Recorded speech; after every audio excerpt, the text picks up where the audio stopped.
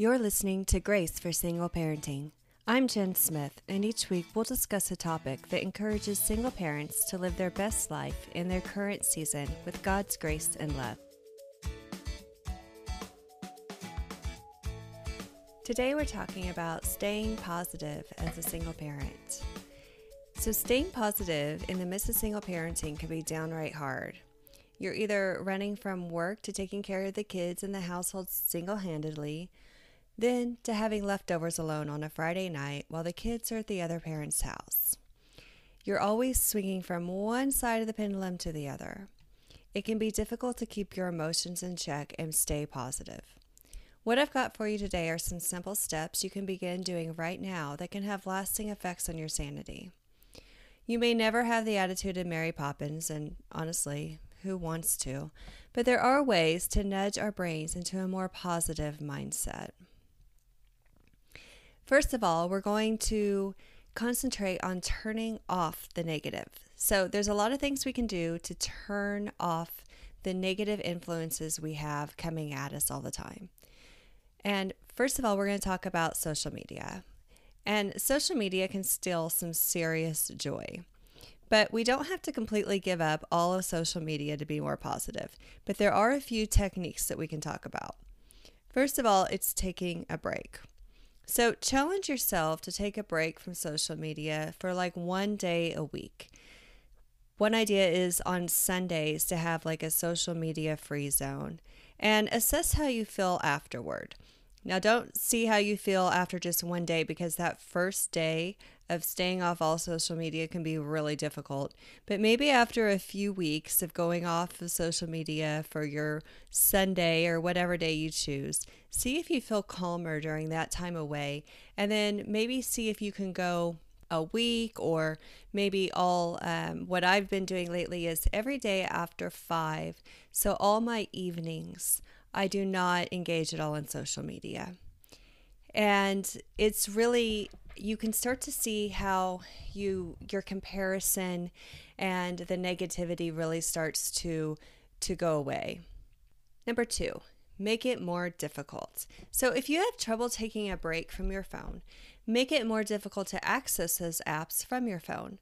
Log out of the app each time you're done. So this is a reminder to you each time you click on the app, because now you have to log in. Or delete the app from your phone, so you have to access it via the browser, which is really more of a pain, and you're going to be least likely to do so. Another idea is to disable all your notifications completely. So disable them from all of social media, disable your email, maybe everything except for your text messages. And then this way you decide when you're going to check in with the world and not the other way around. We talked about social media. How about just media? Like, I quit watching the news, including reading the paper and online versions of it, as soon as my kids were born. It wasn't until then that I realized how negative every news story was. And as soon as my kids were born, I began imagining my children in every story, and I just couldn't take it anymore. So some ideas are to just remove the news and bring your news intake to 0.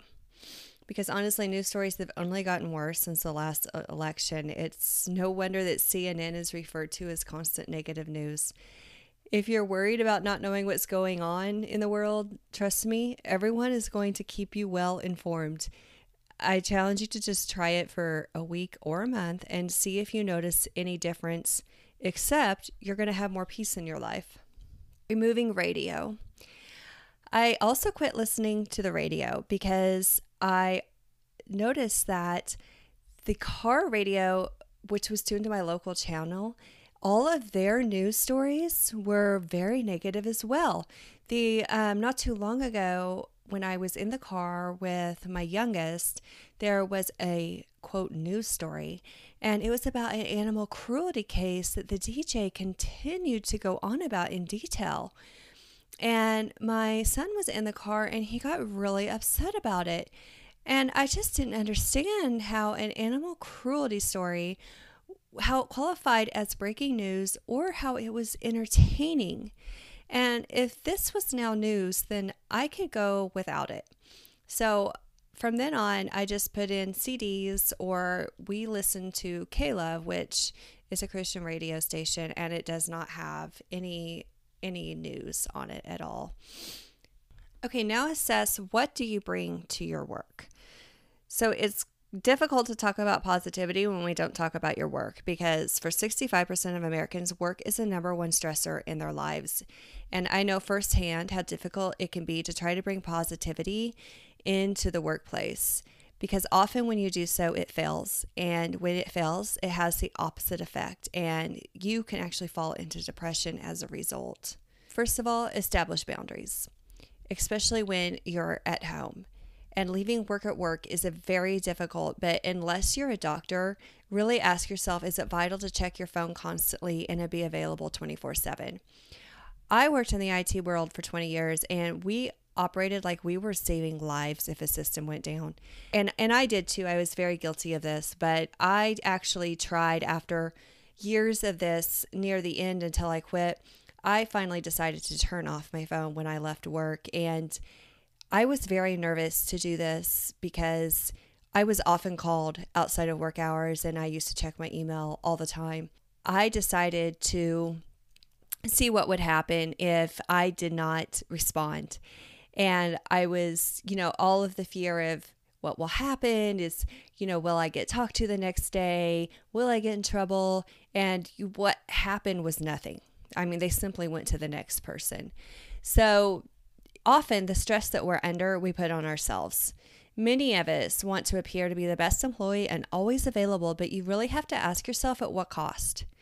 If you're going to spend your evenings locked onto your phone being the first to answer each email, great, but recognize the costs, because when you put your energy into one thing, you're taking your energy out of something else, both physically and emotionally. So if you're putting all into work, you're taking it out of your family. For every reward, whether it's actual or perceived, there's always a cost. Next, take a break. Take your break at work, take your lunch break. If you can't leave for lunch, then at least go outside for a walk, read in your car, listen to music, go out for some sunshine. Most often, all we need is some time to get away from our stressors so that we can have a fresh perspective. Listen while you work. If your job allows it, listen to audiobooks while you work, or some podcasts. This allows your brain not to focus on the negative for the whole 8 hours. I listened to so many audiobooks while I worked, and you make it off track occasionally and have to rewind your book, but it keeps your mind focused on something other than the situation at hand.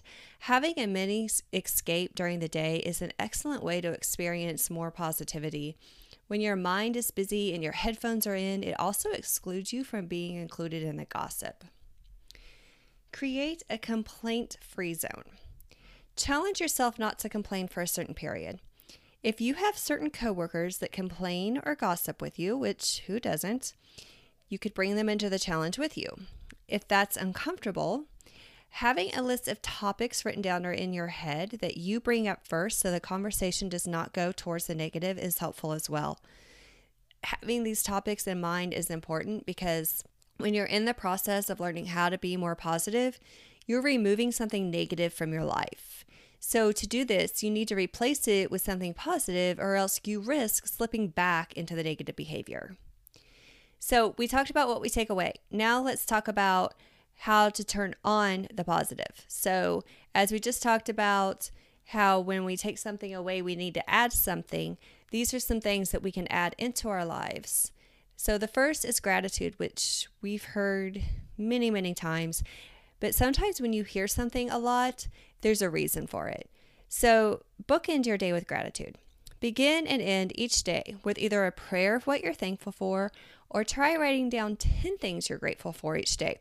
So I always heard to recite 3 things you're thankful for each day, but recently I began to list 10 things I was grateful for each day.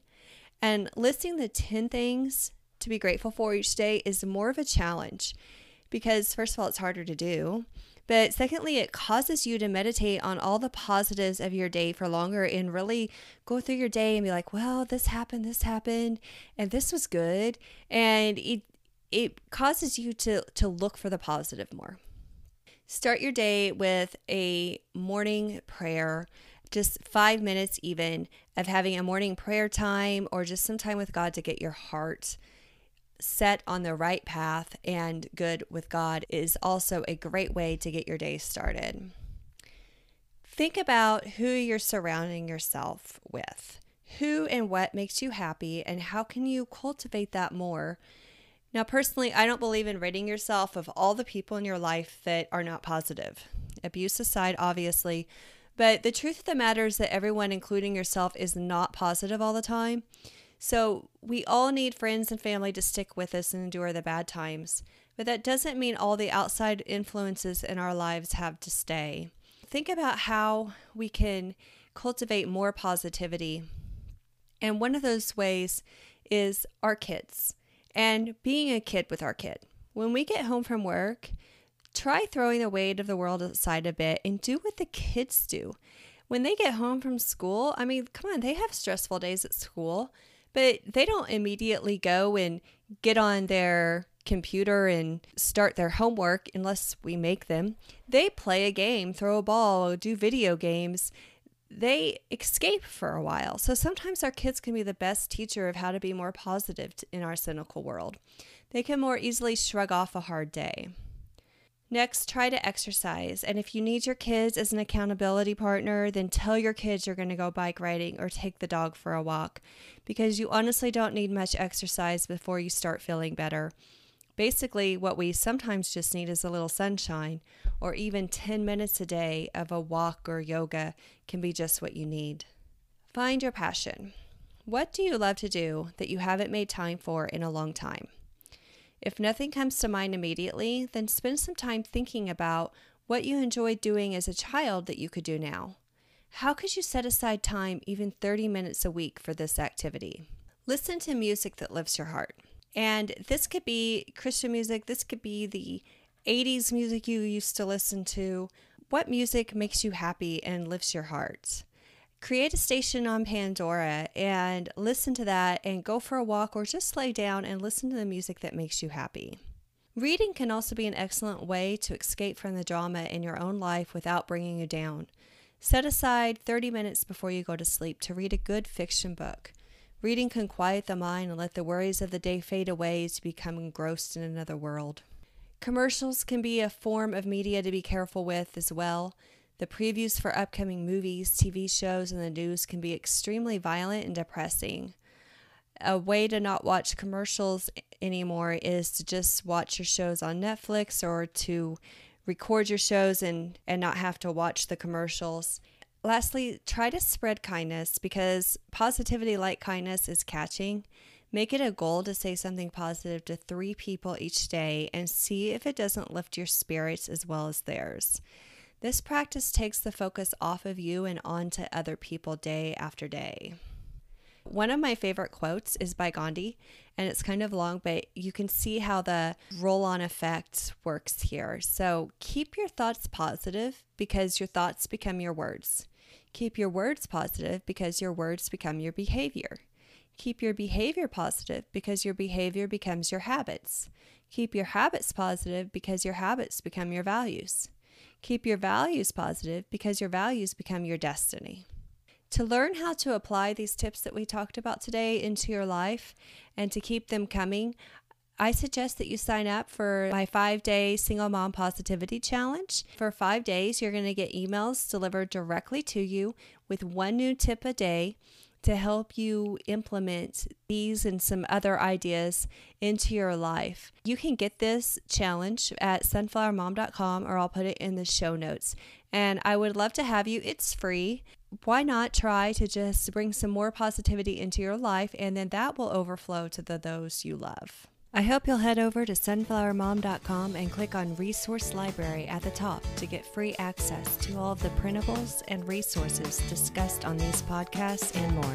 Thanks for listening. And if you could take just 5 seconds and leave me a review, I'd so appreciate it.